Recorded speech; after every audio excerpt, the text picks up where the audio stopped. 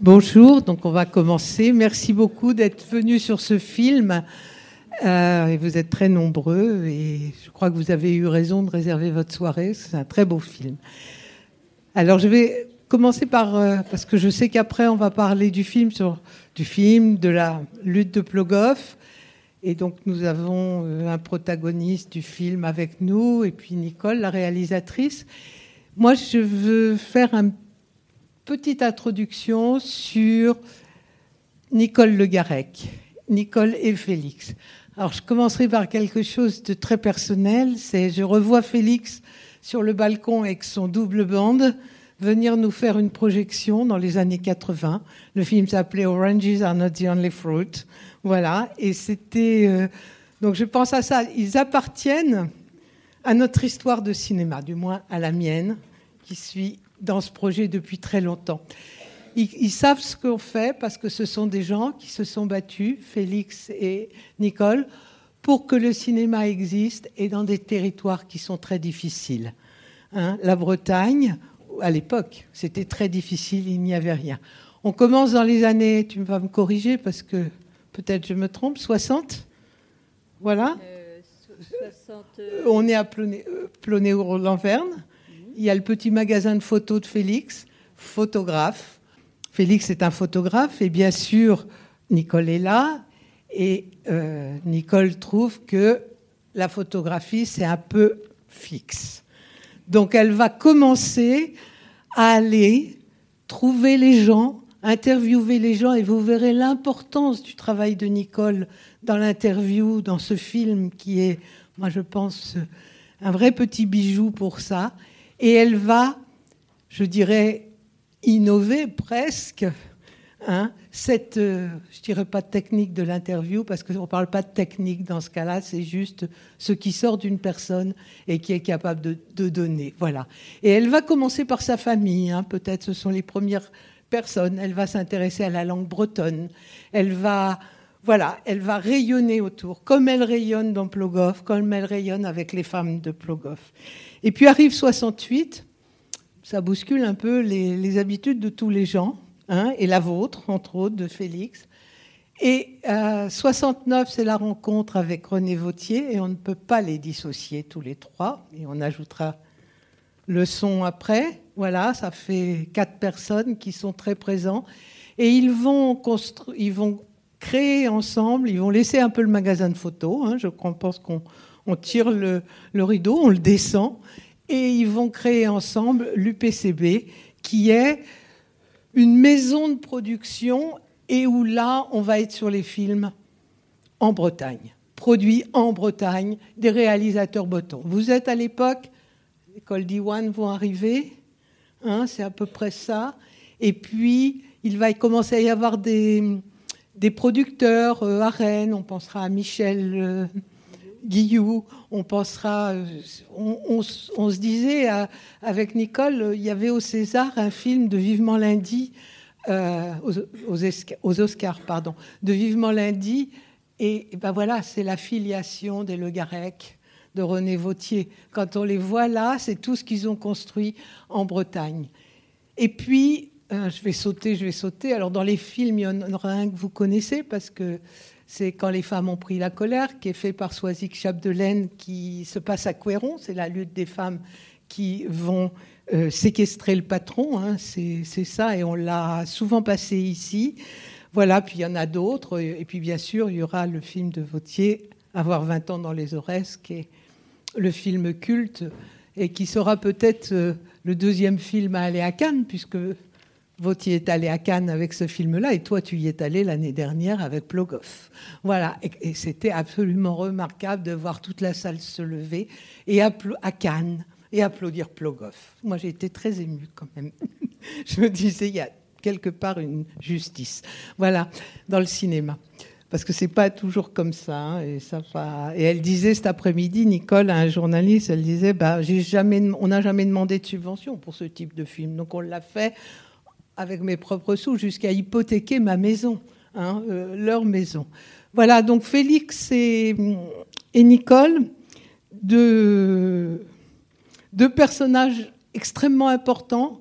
Alors on parle de Nicole comme pudique comme les Bretonnes. Voilà, j'ai lu ça. Je ne sais pas, avec une certaine pudeur, une certaine réserve. C'est peut-être vrai, mais en tout cas, c'est une productrice très, très virulente qui a su défendre ses films. Et on a retrouvé Nicole aussi dans quelque chose qui est extrêmement important, c'est quand Lang arrive dans les années 80, on crée des ateliers artistiques et culturels, et entre autres des ateliers cinématographiques. Et c'est là que Nicole va prendre les rênes de l'ARC, l'atelier régional cinématographique de Bretagne. Et là, voilà, ça a été de longues années, hein, Nicole, et de beaucoup de douleurs aussi, je pense aussi, mais beaucoup de... Enfin, il faut voir le côté positif. Je pense que tu as fait un travail remarquable parce que ça a formé... Il n'y avait pas d'école de cinéma à l'époque. Il faut vous dire ça. J'essaie de le dire. Ça a formé beaucoup, beaucoup de gens au cinéma. Et voilà. Et aujourd'hui, on arrive sur ce plug-off avec Nicole parmi nous et Félix, donc, qui n'a pas pu se déplacer parce que, comme tout le monde, on vieillit. Hein, et Félix dépasse les 90 ans et ce n'est pas toujours facile de se déplacer. Et juste, je dirais une dernière information. Il y a le film, alors Nicole va parler de sa fille et de son mari. Alors son mari, c'est Félix, et sa fille, c'est Pascal. Et sa fille, on lui doit beaucoup de choses parce que c'est elle qui mène cette restauration qui est très, très belle. C'est-à-dire, elle intervient dans la restauration du film, et c'est peut-être, je dirais pas une histoire de famille, mais une histoire de convaincus et des gens qui se battent très, très fort pour qu'on puisse tous partager et que ce soit collectif. Voilà, donc voilà l'histoire un peu de Nicole. Et puis je terminerai, donc Félix aujourd'hui expose, elle a encore exposé cet été au Port-Rue à Douarnenez, une très très belle photo, marin-pêcheur bien sûr, ce que j'ai pu en voir. Et puis, eh bien, il y a des archives énormes dans cette famille. Et en ce moment, alors vous pourrez peut-être chercher sur Internet, il y a une association qui s'est montée, qui s'appelle les Amis de Félix et de Nicole, et qui essaie, alors à l'aide il y a Pascal, mais il y a beaucoup de gens. Il y a entre autres une personne que je dois aussi nommer, qui est Erwan Moalik de Douarnenez, qui est quelqu'un qui a aussi appartient à cette histoire de cinéma en Bretagne. Et donc, vous pouvez adhérer à cette association-là. Et c'est pour sauver, alors les films, non, parce que c'est déjà fait, mais c'est surtout les photos, qu'on puisse remettre au collectif toutes les photos de Félix. Voilà. On aura fait le tour, on va passer sur Plogoff. J'espère que j'en ai oublié beaucoup, mais voilà, et je suis si contente de t'avoir là. Mais je pensais qu'il fallait parler de cette histoire-là. Et puis, il faut parler de la réalisatrice, parce que beaucoup d'entre vous viennent voir une lutte. Moi, j'ai revu le film, là, il n'y a pas longtemps, et je l'ai revu plusieurs fois. Et c'est un très beau film. Il y a je le dis avant le film pour que vous soyez attentifs. Vous n'interviewez pas les gens comme c'est fait dans Plogoff. On ne va pas vers les femmes et on n'a pas cette proximité si on ne sait pas faire un film. Et si Félix est à l'œil de la caméra, Nicole est à la plume. Et c'est un film qui est complètement écrit, même si on pense qu'on a la caméra... Voilà, ils sont à 3, hein. Voilà, tu vas peut-être dire un mot avant. Mais c'est un film complètement écrit, complètement construit, d'une sensibilité remarquable. Et voilà, et je vous invite pendant la projection à suivre ça, parce que rien n'est un hasard dans ce tournage, même si on est dans une lutte et il y a de l'imprévu. Voilà, donc je te laisse la parole, parce que j'ai suffisamment parlé.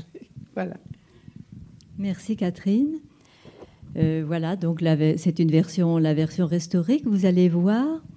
Tout à l'heure, il y aura le débat, donc je répondrai à vos questions, bien entendu. On parlera de sujets différents.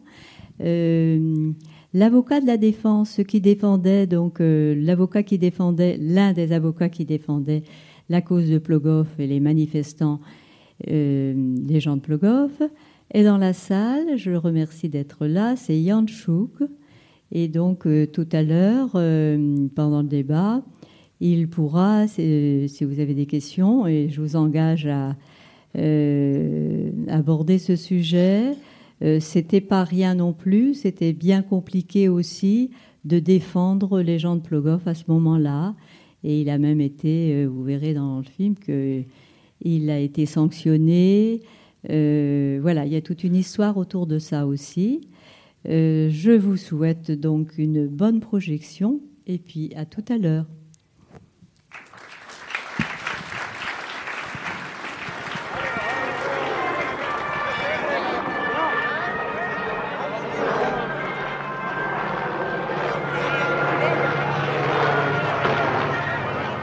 Il ne saurait être question d'imposer aux Français un programme nucléaire auquel ils seraient profondément opposés après avoir été complètement informés. Déclaration de M. Valéry Giscard d'Estaing, président de la République, au journal Le Monde, le 26 janvier 1978.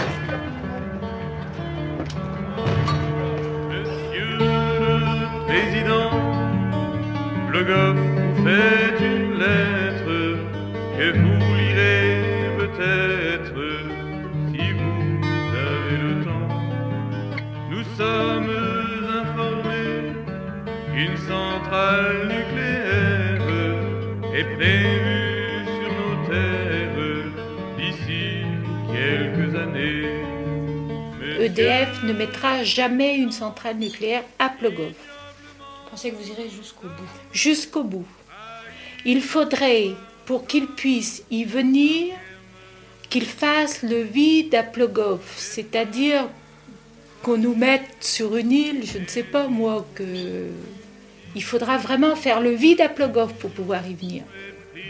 On va la refuser.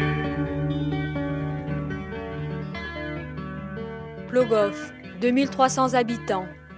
Dernière commune à la pointe du Vieux Monde. Demain s'ouvre l'enquête d'utilité publique pour l'implantation d'une centrale nucléaire. Une enquête qui sera longue. Le préfet du Finistère a fixé sa durée à 6 semaines. On a toujours refusé, depuis le début. Et je ne vois pas pourquoi que maintenant, au bout de 4 ans de lutte, qu'on viendrait nous l'imposer. Donc vous pensez qu'à Plogoff, ici, on est prêt à résister jusqu'au bout? Jusqu'au bout. Et qui se méfie. Et voilà. C'est tout. Voilà, donc on va voir réalisatrice et protagoniste du film, Jan Tchouk. Voilà.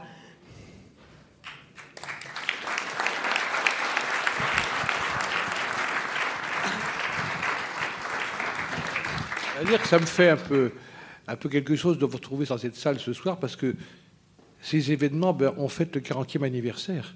On est en plein dans la période où ça s'est produit il y a 40 ans. Ça se voit d'ailleurs quand on voit sur l'image. J'ai pris quelques années depuis. Est-ce que vous avez des questions? Parce que tout de suite... On peut préciser peut-être certaines choses. Voilà. Alors, je vais laisser la parole à Nicole et peut-être on peut parler de la genèse du film. Si tu peux aussi nous expliquer comment tu es arrivée à... Alors, donc, je voulais juste dire que défendre les loulous que vous avez dans le film, c'était pas une masse à faire, et je remercie Jan Tchouk pour le travail qu'il a fait. C'était très important, évidemment, d'avoir une bonne défense. Non, mais le sanctionner, ça a été toi. Oui, mais ce qu'il faut dire, c'est qu'après, on avait fait appel de cette décision, sauf que ça a reporté le procès, ça a maintenu les gens quelques jours de plus en prison, mais que la Cour d'appel a annulé la décision de Quimper. On va en parler tout à l'heure, parce que c'est un petit chapitre à lui tout seul. Alors, pour la jeunesse du film, donc, ce film a eu beaucoup de mal à naître, parce que c'était de la pellicule. À l'époque, c'était pas de la vidéo, donc du 16 mm. Et la pellicule, ça coûte cher. Et donc, mon mari, qui a un peu plus les pieds sur terre que moi, me disait pas d'argent, pas de film, évidemment. Et donc, moi qui voulais absolument... j'ai tout de suite pensé qu'il y avait un film à faire, qu'il fallait vraiment témoigner. J'ai réussi à le convaincre de venir donc à Plogoff avec la caméra, et donc Jacques Bernard qui est le preneur de son, qu'on aille tous les trois à Plogoff. Et là, l'image de la population de Plogoff réunie, tout âge confondu, hein. Il y avait des enfants, il y avait des personnes âgées. Alors là, Félix, il fonctionne aussi à l'affect, un peu comme moi. Et puis là, il a dit, bon, là, il faut y aller, quoi. Il faut faire quelque chose. Et du coup, on a fait le tour des banques, jeté plusieurs fois. Et il y en a une qui a accepté de nous faire un prêt très important, parce qu'on a effectivement hypothéqué notre maison pour ça. Donc voilà, ça c'est le côté un peu difficile. Ensuite, une fois qu'on a commencé à tourner, très vite, une femme de Plogoff, Marie Carval, celle qui fait le goûter, là, avec sa grande cafetière, Marie nous a dit, vous n'allez pas rentrer chez vous tous les soirs, c'est un peu loin, et c'est vrai, une bonne heure de route, vous allez dormir là tous les trois. On a donc été hébergés, on a mangé chez elle et tout ça. Et voilà, un peu les circonstances de la naissance du film. Et bon, je vais répondre aux questions. Vous avez peut-être d'autres questions pour préciser ou sur d'autres sujets. Et Yann Chouk est là donc pour le chapitre dont on parlait tout à l'heure. Hein. Donc, concernant ensuite la distribution du film, est-ce qu'il est sorti dans beaucoup de salles et est-ce qu'il y a eu beaucoup d'entrées? Ou alors est-ce qu'il était diffusé dans des cercles restreints? Alors, là, vous parlez en 80. Oui, en 80. Oui. Alors, en 80, c'est vrai que la distribution a une histoire aussi à elle toute seule. On termine le film donc en août 80. Erwan Malik, qui était le directeur du festival des minorités à Douarnenez, vient nous voir en disant voilà, il serait bon que ce soit au festival à Douarnenez que la première ait lieu, parce qu'on avait pensé le faire à Plogoff. À Plogoff, il n'y a pas de salle, mais bon, comme c'était en 16, et il nous convainc donc d'aller à Douarnenez. On le projette donc dans une salle qui s'appelle le Club à Douarnenez, et le soir, noir de monde. La rue, de haut en bas, c'est une grande rue, noir de monde, plein de spectateurs. Plus tard, quand il était en retraite, le commissaire de police de Douarnenez m'a dit qu'il avait reçu l'ordre de Paris d'aller piquer la copie. Une copie 35, c'est pas comme aujourd'hui, un petit truc, c'était vraiment lourd, visible, hein, très visible. Donc il m'a dit, ils sont complètement fous à Paris, ils se rendent pas compte. Bien entendu, j'ai désobéi parce qu'on aurait été lynché. Une foule comme ça, attendant le film, et quelqu'un qui vient vous enlever la pellicule, bon. Voilà. Donc le film... L'exploitant de salle le passe, le repasse, on passe presque toute la nuit à le projeter. Le gars s'appelait Paul Guillard. Au matin, il se dit qu'il y avait quelque chose à faire pour ce film. Et il décide donc de créer, avec 2 autres exploitants de salles bretons, un de Lorient, un de Saint-Brieuc, donc 3, de créer une société de distribution pour le film. Et à partir de là, ils prennent en main le film, c'est-à-dire qu'ils vont le gonfler en 35, ce qui rendait possible donc la projection dans les salles. Et ils prennent un directeur, ils louent quelque chose à Paris, et ils font un travail autour du film. Et donc, on est allé un petit peu partout dans toute la France. Le film a eu une belle distribution, tant et si bien que Jacques Lang, par exemple, quand il est venu à la région, il fallait convaincre aussi la région que le film pouvait avoir de l'intérêt. Or, la région était pour la centrale à ce moment-là. Toutes les collectivités de Bretagne étaient à droite et très favorables à la centrale.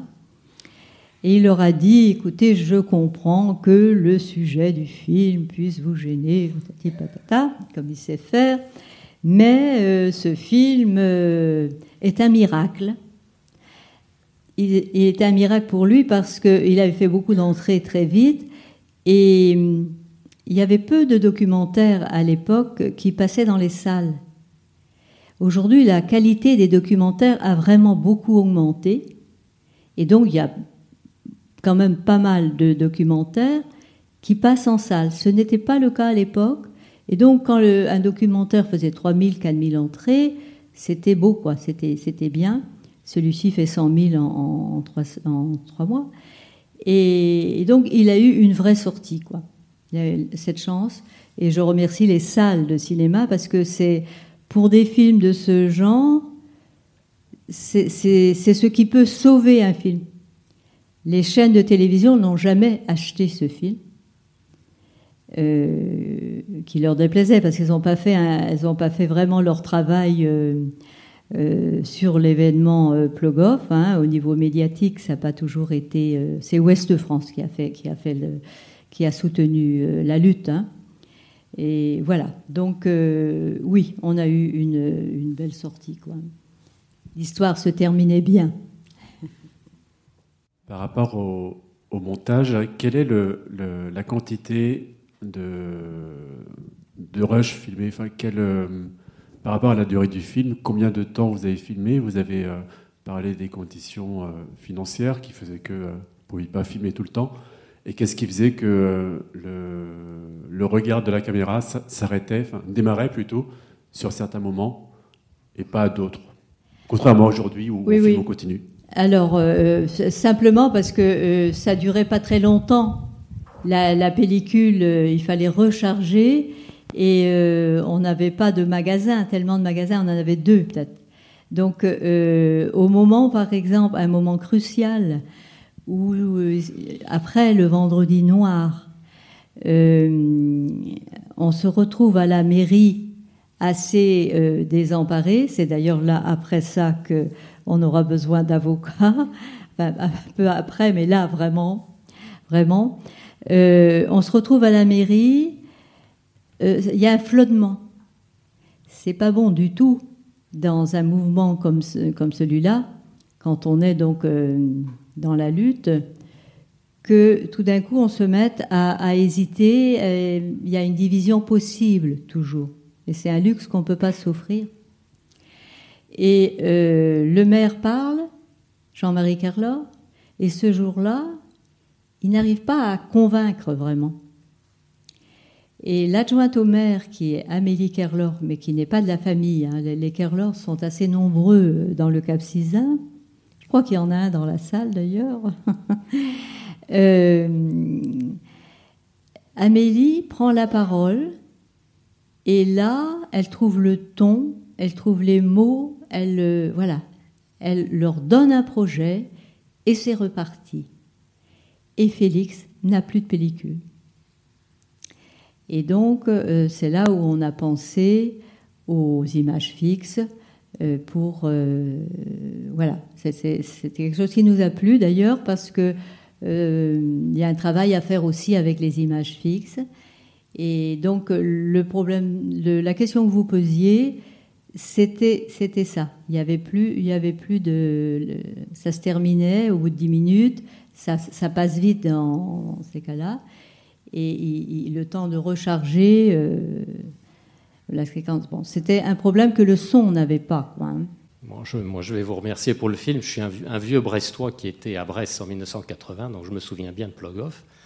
Une question historique sur le poids du maire de Plogoff, parce que si on compare à Lamoko Cadiz, où le maire de Port-Salle avait été très emblématique, on devine un petit peu dans le film que la population de Plogoff était très soudée, mais tout de même que les élus locaux ou le maire étaient peut-être pas à la pointe du combat. Vous l'avez évoqué un petit peu là, à l'instant. Qu'est-ce qu'on peut dire sur le poids du maire et le poids des élus locaux? Bon, la région de Bretagne était effectivement pro-nucléaire à l'époque, ça ne fait pas de doute, mais le département, par exemple? Alors, il y avait quand même une volonté d'être assez horizontale, de ne pas avoir de chef, comme ils disent. Hein. Donc, si le maire avait pris trop les choses en main, ça passait mal avec des rebelles comme il y en avait pas mal. C'était, vous voyez, on le voit dans cette scène, c'est pas parce qu'il est maire qu'il va être écouté, quoi. Il faut tout d'un coup trouver le mot juste, le ton, voilà, il y a quelque chose. Mais il a fait, par contre, il y a eu des moments où le maire Jean-Marie Kerlor jouait vraiment son rôle. Il y avait aussi un comité de défense, donc il fallait aussi que qu'un équilibre soit réalisé. Et les gens, on leur a laissé, je trouve que c'est vrai qu'à Port-Salle, il y a eu cette action du maire, voilà. Ici, il y avait une certaine démocratie, j'ai envie de dire, c'est-à-dire qu'on avait besoin de tout le monde, et en donnant un certain espace à tout le monde, chacun trouvait sa place. C'est-à-dire que ça laissait donc place à des initiatives que les gens n'auraient peut-être pas prises autrement. C'est-à-dire que si quelqu'un prend la direction d'une façon musclée, là, les gens disent il va faire le travail. Ça arrive quelquefois dans les associations, vous savez. On dit les jeunes, ils n'adhèrent pas, ils ne font pas le truc. Peut-être qu'on ne leur laisse pas vraiment la place non plus, quoi. Tandis que là, il y a des gens qui, par exemple, une personne, elle achetait tous les livres qu'elle a trouvés, c'était un homme, tous les livres qu'il avait trouvés sur le nucléaire, et puis elle a fait un choix, elle trouvait que c'était un film belge qui était le plus intéressant, qui montrait les dangers du nucléaire de façon plus claire, et acheté donc un grand nombre de ce livre et est allé le remettre dans les mairies du Cap-Sizun. Voilà, il n'a pas eu besoin de demander l'autorisation à qui c'était comme ça. Et beaucoup d'actions se sont faites. Alors, il y avait des actions concertées, bien évidemment, hein, on ne peut pas se passer de ça, mais il y avait une certaine liberté.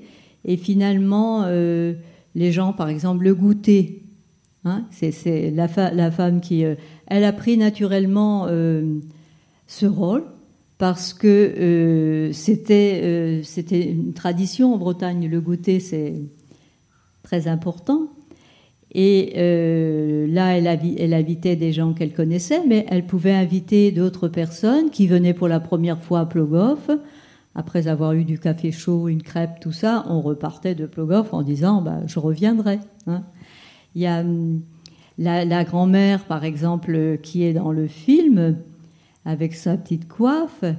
Je ne sais plus si c'est elle ou une autre de son âge à peu près, qui habitait près du pont du Loc, là où se faisaient les affrontements de nuit. Et évidemment, les jeunes qui faisaient la construction de barrages étaient poursuivis par les forces de l'ordre, et elle ouvrait sa porte, elle refermait la porte, ils dormaient là, et le matin, les amis étaient en train de se désoler. Je me rappelle un jour qu'ils se désolaient en disant voilà, il a été arrêté, voilà, et tout. Bon.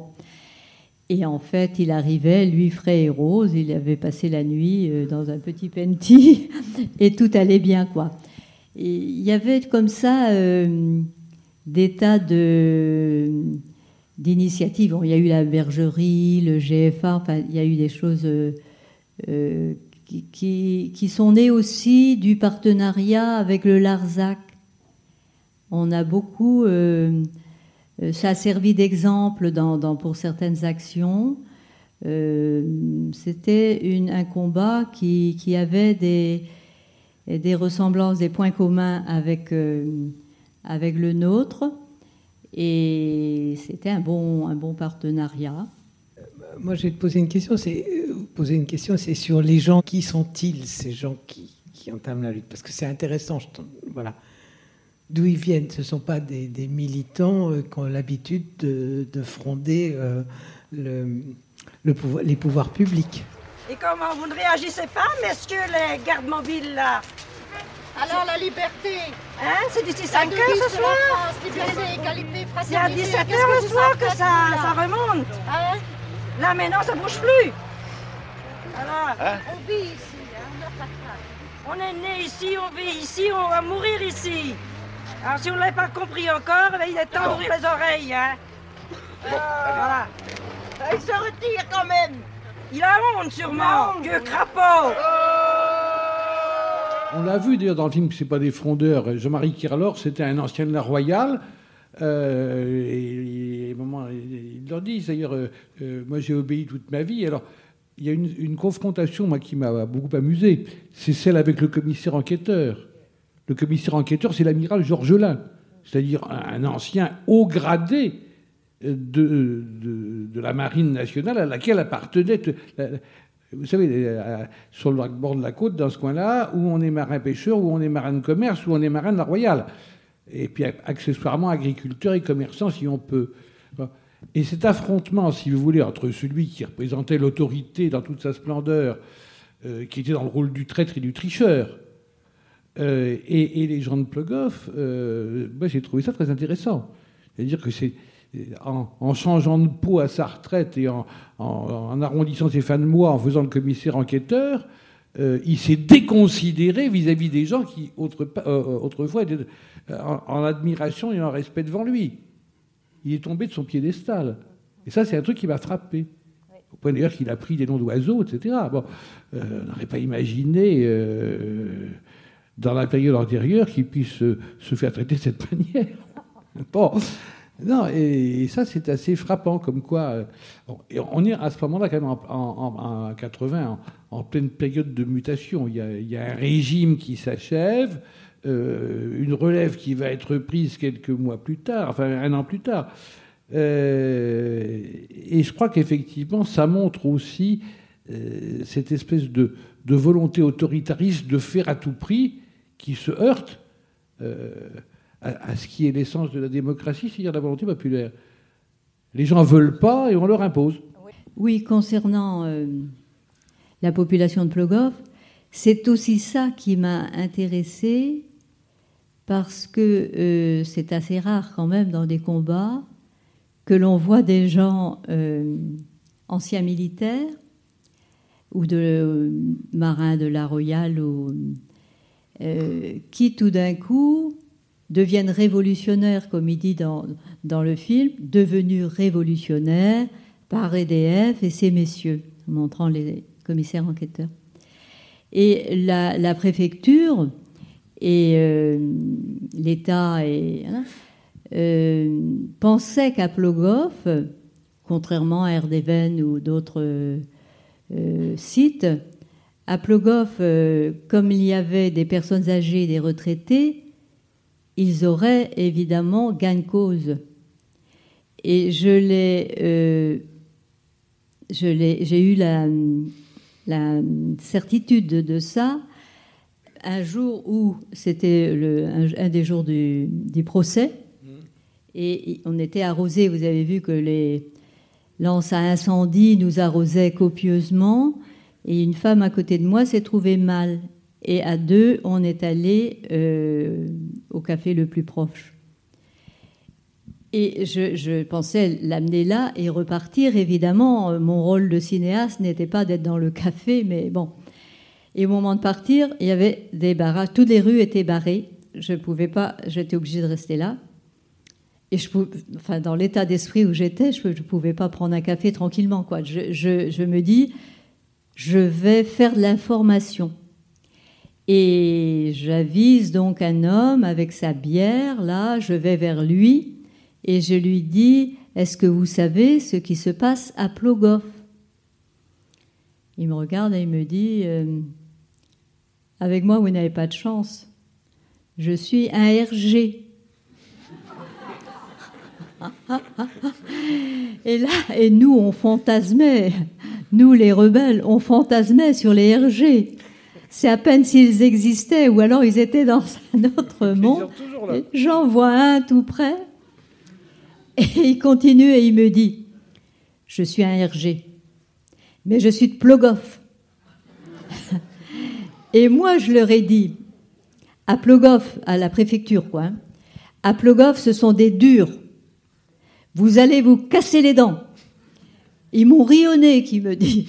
Alors, tant pis pour eux. Ils m'ont dit à Plogoff, il n'y a que des vieux, des militaires et des femmes. Bon, c'est pas les femmes qui vont... Hein, et les militaires ne se sont jamais insurgés, c'est pas aujourd'hui qu'ils vont le faire non plus. Donc, tant pis pour eux, me dit-il.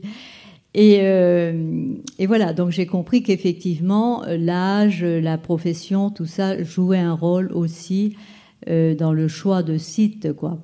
EDF avait mis aussi population crédule. Ah oui, les bécassines, vous savez, ils en parlent d'ailleurs. Les Bretons étant crédules et par nature soumis et obéissants, c'était mal les connaître. Il y a des choses aussi qui sont très frappantes. On est sur la côte. Et elles le disent d'ailleurs. Celles qui parlent dans le bus. C'est elles qui tiennent la boutique. Les hommes, ils sont pratiquement tout le temps absents. Ils sont en mer pour pêcher, pour être sur des navires de commerce ou être dans la Royale. Donc c'est elles qui tiennent les rênes et elles n'ont pas peur de s'affirmer. Vous avez pu vous en rendre compte par moment. Elles ont fait craquer plus d'un garde mobile, en fait. Hein. Et encore, on n'a pas tout entendu. Oui, on n'a pas tout entendu. Mais parce qu'il y avait parfois des commentaires qui usaient, qui ne sont pas dans le film. Un peu limite qu'on n'a pas pu mettre un peu limite, au-delà de la limite, oui. En leur demandant si leur solitude leur pesait pas trop et si, pendant qu'ils étaient là, leurs épouses, pendant ce temps-là, ne s'ennuyaient pas trop non plus. Je le dis de manière un peu évanescente. Elle semait le doute. Hein. Oui. Ah non, mais elle le disait de manière nettement plus crue. Hein. Oui. Les femmes qui devaient rester au foyer, qui ne seraient jamais sorties de leur fourneau, elles se sont retrouvées là le premier jour et n'ont rien lâché. Et c'était un combat de femmes aussi, quoi. Hein. Oui. Et puis d'ailleurs, vous le voyez dans le film, ça se sent quand même. Hein. Mais ils avaient cette stratégie. Il y a deux choses qui m'ont frappé. En revoyant le film aujourd'hui, d'ailleurs plus que l'audio. D'une part, ces femmes, on met en fait les plus âgés au premier rang, en se disant ils ne vont pas oser taper sur les vieilles. Et c'était une stratégie délibérée. Et puis la deuxième, c'est l'amateurisme des CRS. Vous avez toute cette scène là où ils balancent les lacrymos, mais ils ne savent pas qu'ils sont sur le cap et qu'il y a du vent. Et en fait, tous les lacrymos, les autres se sont mis sous le vent parce qu'ils connaissent la mer. Et toute leur lacrymo leur revient sur la figure. Moi, ça m'a frappé, ça, tout à l'heure. Oui, on a bien ri ce jour-là. Les manifestants ont bien ri ce jour-là, c'est vrai. Ah oui, c'est pas des gars de la côte, quoi. Oui. Alors là, leur stratégie est prise en défaut, du moins leur tactique. Quelquefois. Heureusement. Hein. Non, mais moi, j'ai trouvé ça désopilant, mais bon. Il y avait finalement aussi, il y avait quelque chose qui passait mal au niveau du projet. c'était le fait qu'on s'attaque à la mer quelque part, parce que 2 ans auparavant, il y avait eu l'Amoco Cadiz, hein, et il y avait eu d'autres marées noires avant. Il y en a eu après. Et il y en a eu après. Et l'Amoco, ça avait frappé les esprits, c'était resté bien présent. Et donc les gens, dans l'information qu'ils avaient et la réflexion qu'ils avaient, se disaient, le fioul au moins, il est visible. On ne pourra pas dire que ça n'a pas existé. Tandis que la radioactivité invisible et tout ça, c'était quand même beaucoup plus facile pour des discours lénifiants, quoi. Et toucher à la mer en Bretagne, ça passe mal aussi. La mer, quelque part, c'est sacré. Et il y avait, quand EDF leur a donc promis la Lune, ou enfin des projets de courts de tennis, du golf, la piscine et tout ça, les femmes de Plogoff disent, mais nous on leur disait, mais nous on a la mer. La mer avait un potentiel comme ça extraordinaire, et donc voilà, on n'a rien besoin de tout ça. Je pense que le côté, ils étaient ni riches ni pauvres. En gros, hein, ils n'étaient pas très pauvres, ils n'étaient pas très riches. Et donc, il y avait une sorte de... Pierre Rabhi, vous savez, parle de la sobriété heureuse. Eux, ils se trouvaient bien comme ils étaient. Et donc, les projets comme ça, complètement... ça leur paraissait délirant, mais on n'a pas besoin de ça. On est bien comme on est. Seule demande, c'est de rester comme on est. Nous, on se débrouille très bien comme ça. Et ça désarmait un peu le gars qui était en face, parce que en général, il arrivait à convaincre sur ce plan-là. Hein. Oui, mais ça, ce que tu dis là, ça me parle. En fait, ils leur promettent des équipements de citadins. Eux, ils ont le terrain de foot, ça leur suffit. Et puis ils ont la mer pour le reste. Leur offrir Roland-Garros ou un sous-Roland-Garros, le tennis, ils ne connaissent pas. Et puis c'est un sport qui n'est pas de leur monde. Alors leur faire des promesses d'aménagement de cette nature, c'est complètement à côté de la plaque.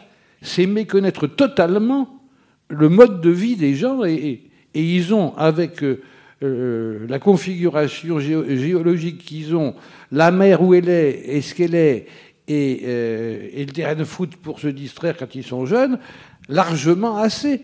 Et on vient leur proposer des trucs qui ne sont pas du tout de leur monde. On veut leur changer leur monde, en quelque sorte, en société. Et bien, ils n'acceptent pas. Et ça, je trouve que c'est important aussi. Ça a joué un rôle, je me suis rendu compte. Et la place de la mer, il y a une anecdote qui m'est restée parce que c'était drôle. Ils sont donc, vous le voyez dans le film, ils sont allés au Larzac, en car. Hein. Et donc, quand ils sont revenus, ils ont le gars que vous voyez en train de bêcher, là, vous voyez, il y a une leçon de jardinage que vous prenez en même temps dans le film, là, et il me dit, ils ont plus de cours, ils sont plus, comment dire, ils sont plus courageux que nous, quoi. Ils ont vraiment du mérite, oui, ils ont plus de mérite que nous. Je dis, ah bon? Pourquoi? Parce qu'ils se battent depuis plus longtemps, voilà. Non, qu'il me dit, c'est pas pour ça, c'est parce que leur pays est pas beau. Bon, alors je dis, ah bon? Il me dit, ben non, ils n'ont pas la mer. Bon, voilà, ça résume beaucoup de choses. Mais bon, le Larzac, c'est effectivement des bergers au départ qui vont se faire prendre leurs terres parce qu'on va étendre un camp militaire. C'est pas exactement de même nature. On ne peut pas dire que c'est le progrès. Mais il y a derrière une cristallisation qui est assez ancienne d'ailleurs. C'est une terre de refuge des camisards, c'est-à-dire des protestants fuyant les villes à la suite de la révocation de l'éditance par Louis XIV. Ils ont depuis cette époque-là cette mentalité et viennent s'y agréger également un certain nombre de ce qui va être le début du développement de la pensée écologiste. Ils sont un tout petit peu en avance, à Plogoff aussi. Maintenant, ce que je constate quand même 40 ans après, c'est que tous les projets, que ça a été le Carnet, que ça a été sur la côte du Léon, Béganfry, que ça a été Plogoff, il n'y a pas eu de centrale nucléaire. Voilà. Est-ce que quelque part ils avaient anticipé sur la vision actuelle qui plutôt de se dire maintenant il faudrait peut-être réduire la part du nucléaire. Bon, ils étaient quelque part très proches de leur mode de vie et d'un mode de vie qui leur donnait satisfaction, qui était assez sain, y compris le café. On voulait leur changer, on voulait leur imposer un changement de leur monde et un changement de leur mode relationnel, un changement de leur culture, de leur civilisation, d'une modernité dont ils ne sont pas absents, mais qui n'est pas la leur. Bon, aujourd'hui, ils ont tous des portables, rassurez-vous. Et puis, je crois qu'il y avait une espèce effectivement de solidarité. Le maire, c'était le maire, mais c'était un égal aussi. C'était pas quelqu'un qui était au-dessus d'eux. Non. C'était celui à qui ils avaient confié la gestion d'un certain nombre de choses, mais c'était pas le chef. Au fond, la préfecture ferait bien d'être un peu plus près du terrain pour Plogoff, ou bien d'étudier un peu l'histoire pour le Larzac à cause des cas bizarres, effectivement. Il y a tout ça qui entre en jeu, c'est l'histoire d'un peuple derrière. Et ça s'oublie pas comme ça se transmet quand même de génération en génération. Et tout le monde n'est pas pareil, tout ça. Pour la conscience écologique, il y a eu un début en Bretagne au moment du remembrement. Oui, tout à fait. Les gens du remembrement, nous on a fait un diaporama sur ce sujet. Mais à ce moment-là, donc c'était les années 71-72, on pouvait encore l'idée de progrès, si vous voulez, le progrès c'était encore avec un grand P, un P majuscule. Et par rapport aux paysans qui se battaient contre le remembrement, on pouvait facilement le dire, c'est ce qui s'est passé d'ailleurs, que c'était des passéistes. Des gens qui tenaient à leur petit talus, qui n'avaient pas compris le progrès. Moi, je les ai défendus, ceux-là aussi à l'époque. Avec les ingénieurs géomètres qui étaient payés à la prime, avec des primes à l'arasement des talus. Voilà. Et qui traçaient leurs limites de façon à détruire, à araser le maximum de talus pour toucher la prime. Il faut savoir que ça fonctionnait comme ça, quand même. C'était tellement vrai. Et ça a été une catastrophe écologique. Absolument. C'était tellement vrai ce que dit Yann, là, que parce qu'ils avaient une opposition quand même forte. Il y avait une femme qui avait aussi l'âge de celle que vous voyez dans le film, genre 88 ou quelque chose, qui leur disait « Mais l'autoroute que vous avez faite devant Montpenty, là, c'est pour aller au paradis que vous la faites ?» Bon, c'était un peu gêné. Et cette phrase, il y a une phrase que j'ai retenue parce qu'elle résume tout cette absence de conscience environnementale. Ce sont les technocrates, on les appelait les technocrates à l'époque, voyant que le talus, on y tenait vraiment, ils disaient, bon, on va vous le garder, votre talus, on va déplacer le talus. Alors vous avez les paysans du côté de Brasparts se regardaient entre eux en disant mais c'est pas possible quoi. On déplace pas un talus. C'est des années de la faune, la flore. Enfin c'est pas un tas de terre quoi. Hein. Et une incompréhension comme ça. Peut-être avez-vous une autre question. Bon, la question, je vais juste faire un petit rebondissement sur Notre-Dame-des-Landes, qui est toute la richesse du lieu puisque non remembré. Voilà.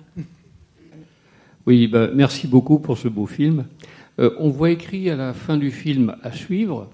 Donc, qu'est-ce que ça veut dire pour vous? Et est-ce que l'idée vous a chatouillé ou vous chatouille? de faire comme on l'a vu pour le Larzac, de retrouver les acteurs de Plogoff 80, par exemple 40 ans après, et de refaire un film avec eux? Alors non, c'était pas du tout ça. À l'époque, en 80, donc quand on a terminé le film, on ne pouvait pas imaginer. Enfin, on n'avait pas. Il y avait un grand danger que Giscard d'Estaing soit réélu parce que au niveau des sondages, il était gagnant. Et si Giscard d'Estaing restait à son poste, il n'aurait pas lâché. Hein, donc, les manifestants non plus, les gens de Plogoff non plus. Donc, ça pouvait se radicaliser et devenir très grave, en fait. Hein. Je pense qu'il y aurait eu des morts. Enfin, c'est vraiment quelque chose que je craignais. Mais nous, on s'était dit, alors là, je ne sais plus quel banquier aurait pu nous faire un prêt.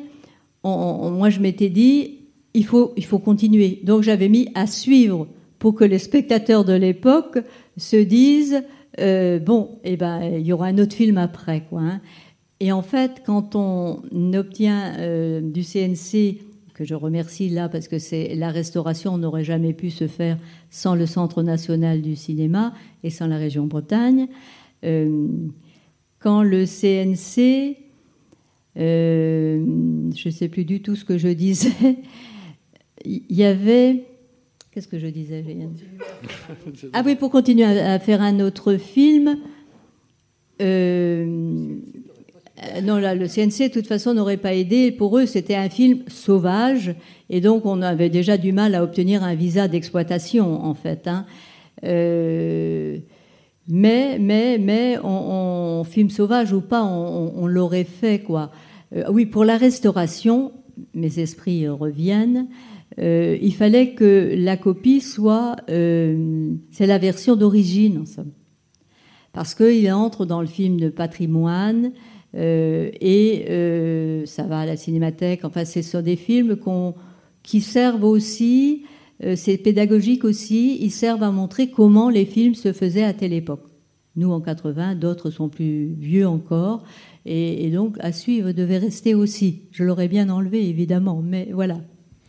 Bon, peut-être que... Sauf qu'à suivre, on ne l'a pas dit au début, on aurait dû le dire, c'est que le film s'arrête avant la fin de la lutte. Quand même. Enfin, il s'arrête avant. Il s'arrête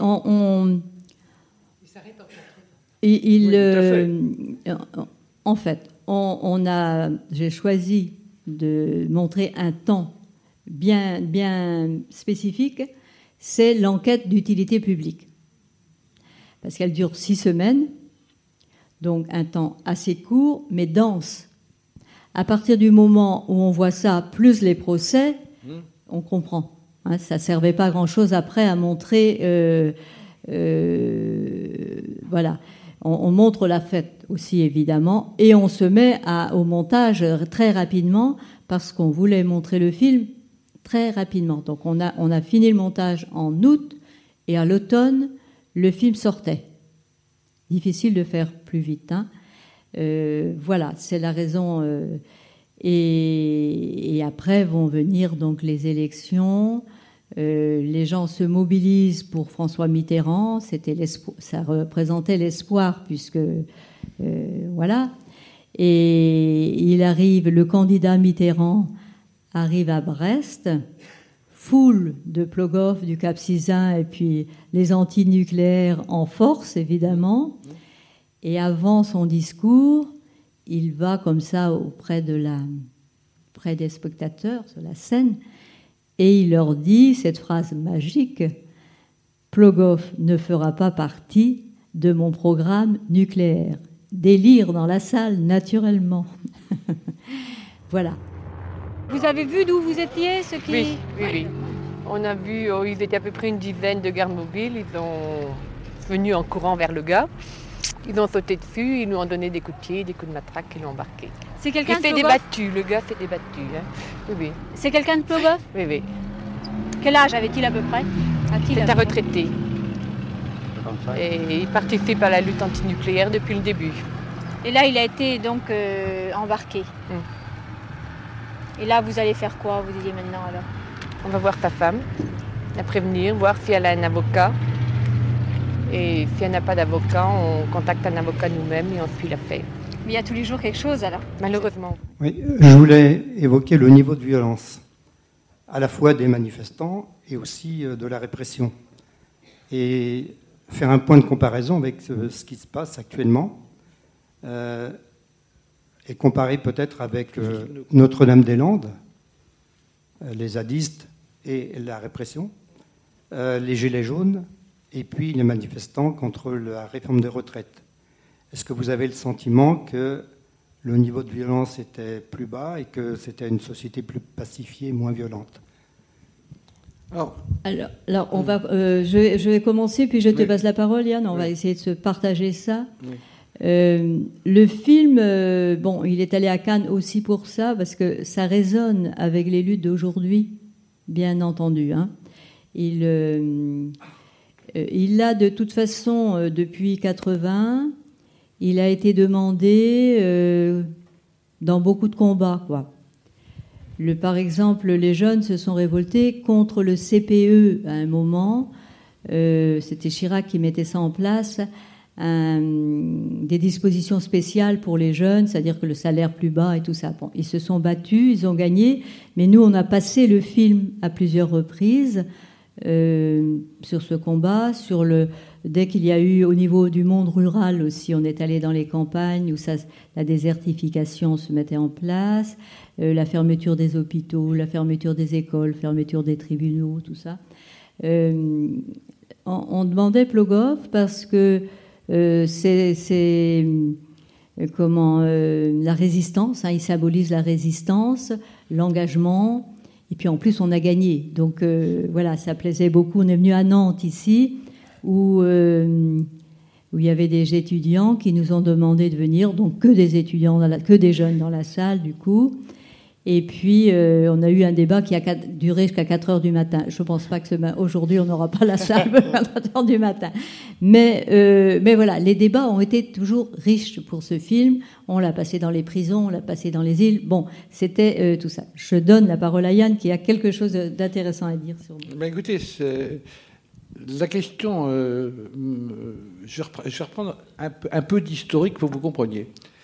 74, c'est le début de l'ère Giscard, après un départ de la scène un peu brutal de Pompidou, tout le monde sait pourquoi malheureusement, et une volonté de s'affirmer. Et c'est là que va être prise cette fameuse loi qui va servir à condamner les manifestants de Plogov, qui est la loi anti-casseurs, qui va heurter beaucoup les juristes, et en particulier les avocats, parce que c'est la première fois qu'on va créer un délit de passivité.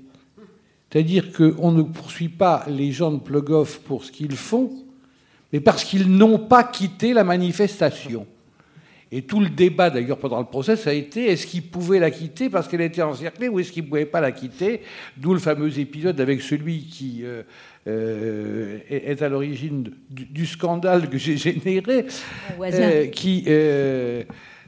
était dans la manif et qui en était ressorti et puis qui avait été arrêté 30 mètres plus loin et qui avait été pris par un deuxième canton de CRS et qui s'était retrouvé en garde à vue au séminaire comme les autres. Et celui-là n'était pas poursuivi. Et dans le débat, le procureur s'en sert pour dire « Mais attendez, les gens qui avaient rien à se reprocher, on les a laissés partir. » D'ailleurs, j'ai la déposition de M. Machin, ce qui prouve quand même qu'il avait été mis en garde à vue, et qui racontait qu'effectivement, il avait passé un premier barrage, qu'on avait tenté sous toutes les coutures qu'il n'avait rien, et qu'il avait pu continuer. Et puis il s'arrête là. Sauf qu'après ça, il racontait la suite, et la suite, le procureur ne voulait pas l'évoquer. Moi, je dis, écoutez, si on y fait état d'une pièce, on la lit jusqu'au bout. Et je lis le deuxième épisode, avec l'arrestation et la mise en garde à vue. Et ça se terminait par à l'issue de son audition, l'intéressé est remis en liberté conformément à l'instruction reçue de M. le procureur de la République. Alors il se trouve que ce garçon, je le connaissais, que je connaissais aussi son parent, et je savais qu'il était magistrat du parquet. Donc, je le fais de manière... un peu en creux, en disant « je ne peux pas imaginer un seul instant que ce lien de parenté ait joué en quoi que ce soit dans le fait qu'il a été relâché. Bon. Alors, scandale du proc, et j'ai été la dernière victime du flagrant délit d'audience contre les avocats. Car ça a eu cette conséquence. Alors que ni les gens de Plogoff, ni moi ne prévoyions, c'est que donc le tribunal se retire sur le champ, obligé d'aller chercher à 7 heures du soir le bâtonnier. Le bâtonnier, c'est le président de l'ordre, si vous voulez, pour qu'il vienne là, qu'il aille voir le président pour essayer de négocier, que le président dise non, et que le proc assiste, et ils m'ont jugé tout de suite. Ça n'a pas été sans émotion. Parce que, bon, j'étais quand même un tout petit peu protégé, parce qu'à Nantes, ici, j'étais quand même membre du Conseil de l'Ordre. Le lendemain matin, donc je suis jugé le soir, mes deux amis, Bernard Rioux, que vous avez vu sur l'écran, et Jean-Pierre Mignard, là, qui n'était pas sur le film, lui, disent il faut renvoyer parce qu'il manque un avocat, vous l'avez suspendu, on ne peut pas continuer comme ça, etc. Bon, ils renvoient à 10 jours, ou 11 jours plutôt. Et le lendemain matin, le bâtonnier de Quimper convoque une assemblée générale de l'ordre à 9h le matin, et le barreau de Quimper se fout en grève. L'après-midi, moi j'étais rentré à Nantes, le bâtonnier de Nantes réunit son conseil de l'ordre, l'ordre de Nantes se fout en grève et ça fout une traînée de poudre dans toute la profession, et ça a abouti à ce qu'après l'arrivée de Mitterrand, il y a eu une loi qui est passée. Enfin, il y a d'abord l'abrogation de la loi anti-casseurs. Il y a eu une loi de réforme qui est passée où on a supprimé le pouvoir aux juges de pouvoir juger les avocats pour des infractions dont ils se présentaient comme victimes. Vous savez, c'était les victimes qui siégeaient là. L'outrage à magistrat, etc. Bon, nous qui avons subi les choses, nous allons vous juger. Ce sont des juges indépendants et impartiaux, on l'a tout de suite compris, objectivement. Bon, donc ça a été terminé, et on a obligé après, quand il y avait un incident, à saisir l'instance ordinale pour qu'elle se prononce. Et puis la deuxième chose qui, alors, là, me fait beaucoup plus sourire, c'est que quand je suis rentré dans ce métier, on prêtait un serment qui avait encore quelques relents des années 40 et quelques, dans lequel on jurait d'exercer nos fonctions avec dignité, probité, etc., etc., et de ne jamais nous écarter du respect dû aux juges et aux autorités administratives. Et cette partie du serment a été supprimée, ce qui fait que je suis censé ne l'avoir jamais prêté, et que tous mes successeurs n'ont pas prêté un serment indigne. Alors, vous voyez, et je peux vous dire que lorsque l'affaire... Moi, j'avais fait appel de la décision. Je vous l'ai dit tout à l'heure, la Cour d'appel a annulé la décision. Mais le jour de l'audience, il y avait 40 bâtonniers en exercice qui étaient présents à la Cour d'appel de Rennes. C'est vous dire... Et il y a eu une réaction de la profession sur la défense, de la défense en quelque sorte, que moi, je n'avais pas du tout prévu. J'ai été une espèce de catalyseur inconscient d'un mécontentement de la profession qui se faisait encadrer, limiter, etc. depuis un certain temps, et ça a abouti ensuite à une réforme qui a permis d'exercer de manière plus importante les droits de la défense, mais ça, ni les plogophites ni moi ne l'avions prévu. On ne prévoit pas tout. On va prendre peut-être une dernière question. Déjà, merci pour le film, parce j'ai adoré. Et ma question, c'était à propos des images qu'on peut voir. Il y a certaines images qui sont fort à l'intérieur même de l'action. Et je voulais savoir s'il y a eu des limites qui ont été posées au moment du tournage pour éviter les prises de risques trop fortes, ou même si au moment du montage, il y a une censure qui a été effectuée. Parce qu'aujourd'hui, même dans les médias, on a tendance à voir des images bien plus physiquement violentes. Là, il y a une violence assez induite de par les images. Je pense notamment au pendu immolé à la fin. Voilà. Alors, c'était effectivement une responsabilité, l'image. C'était donc Félix Le Garrec, mon mari. Prendre un manifestant en action, ça pouvait être dangereux pour lui. D'ailleurs, on a fait venir Annick Herbal, qui était la présidente du comité de défense, pour voir l'image. Hein. Voilà. Et en même temps, il fallait qu'on montre les choses. Donc ça a toujours été un... voilà, il fallait se dire, bon, bah, ça, il faut le mettre, ça peut-être que non. Voilà, le son, on était beaucoup plus libre avec le son, évidemment. Et c'était aussi la caméra qui recevait les grenades. Parce que ça les gênait, l'image les gênait beaucoup, en fait. Et donc, on avait notre petite façon de nous défendre. Félix avait obtenu un brassard de presse auquel il n'avait absolument pas droit. Parce qu'évidemment, tout ce qui était le haut de la hiérarchie dans la préfecture, on ne pouvait rien en attendre. Mais quand on descendait un petit peu dans l'échelle, il y avait des gens qui étaient pour nous, c'est-à-dire pour les gens de Plogoff, pour le combat et tout ça. Et donc, on lui avait donné ça. Après, on avait travaillé un petit peu pour la télévision allemande. Et donc, on a fait circuler cette information. Et puis, on a un peu grossi aussi la réalité en disant, mais il y a d'autres pays aussi. Et les CRS eux-mêmes, les gardes mobiles plutôt, ils ont eux-mêmes, du coup, la rumeur, vous savez, prend forme.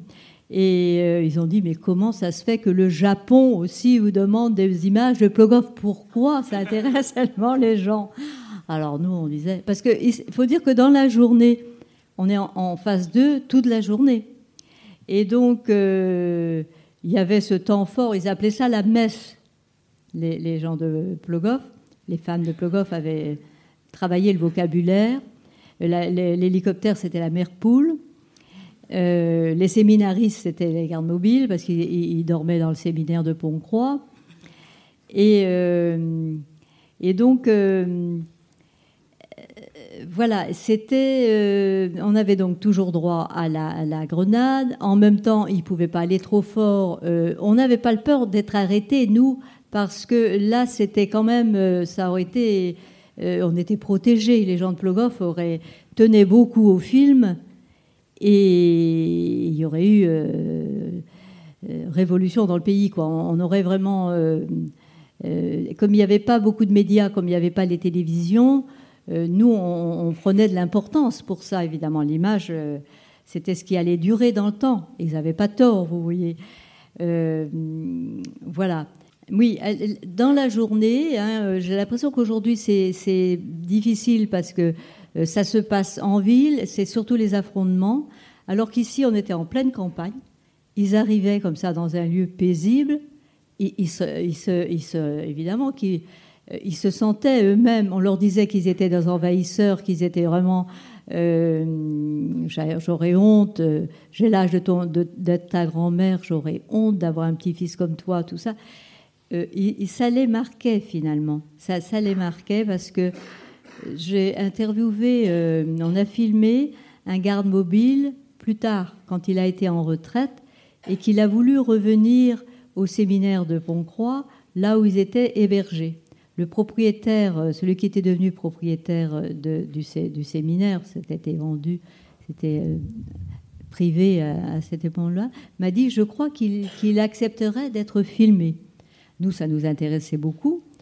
On lui a demandé s'il a vu le film, il ne l'avait pas vu, et on lui a demandé l'autorisation de le filmer pendant qu'il regardait le film.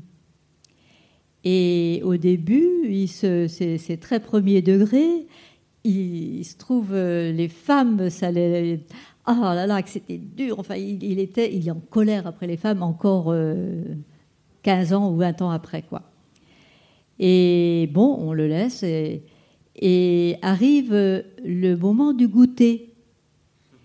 Et là, il craque, et il met la tête sur ses bras, comme ça. Nous, on filme un peu, puis on arrête de filmer. On était en une scène quand même. Et finalement, il pleurait. Et il nous a dit, on nous avait appris à nous battre contre les jeunes, mai 68 n'était pas si loin, mais jamais contre des femmes et des vieilles femmes, des grands-mères, quoi. Et donc, ça, rien que ça les déstabilisait à l'époque. Hein. Et voilà, ça fait du combat de Plogoff, ça lui donne une connotation un peu particulière, parce que aujourd'hui, c'est dans les villes et que la confrontation, elle est presque immédiate. Hein, j'ai l'impression que c'est violent. Et là, ils n'étaient pas à l'aise. C'est pour ça qu'on a amené les parachutistes après, quoi, qui, eux, passaient outre, évidemment. Hein. Voilà. Bon. Achever la question qui a été posée tout à l'heure, par rapport à aujourd'hui. Bon, aujourd'hui, le problème qu'ont eu Nicole et Félix n'existerait plus. Tout le monde a des smartphones. Et les gens qui veulent aller à la collecte sur les réseaux sociaux pour trouver les images des répressions violentes, et elles sont aussi violentes, sinon plus, qu'elles ne l'étaient à l'époque, ça ne peut plus se cacher. Aujourd'hui, la répression, les bavures, ça éclate partout. C'est quand même peut-être un signe, j'en sais rien, mais la fin du règne Giscard, si je puis dire, c'était la fin d'une époque. On l'a vu d'ailleurs dans tout ce qui s'est passé après l'abolition de la peine de mort, etc. J'ai l'impression l'histoire ne recommence jamais à l'identique, mais on est dans une période un peu similaire, et j'ai l'impression qu'actuellement, faute d'autorité, on use de l'autoritarisme. Et que le militantisme est en train de réémerger, et notamment chez les jeunes, parce qu'on reçoit pas mal de jeunes qui viennent nous voir, et je suis étonnée et agréablement surpris par l'énergie qu'ils ont et les projets... et l'inventivité. Voilà.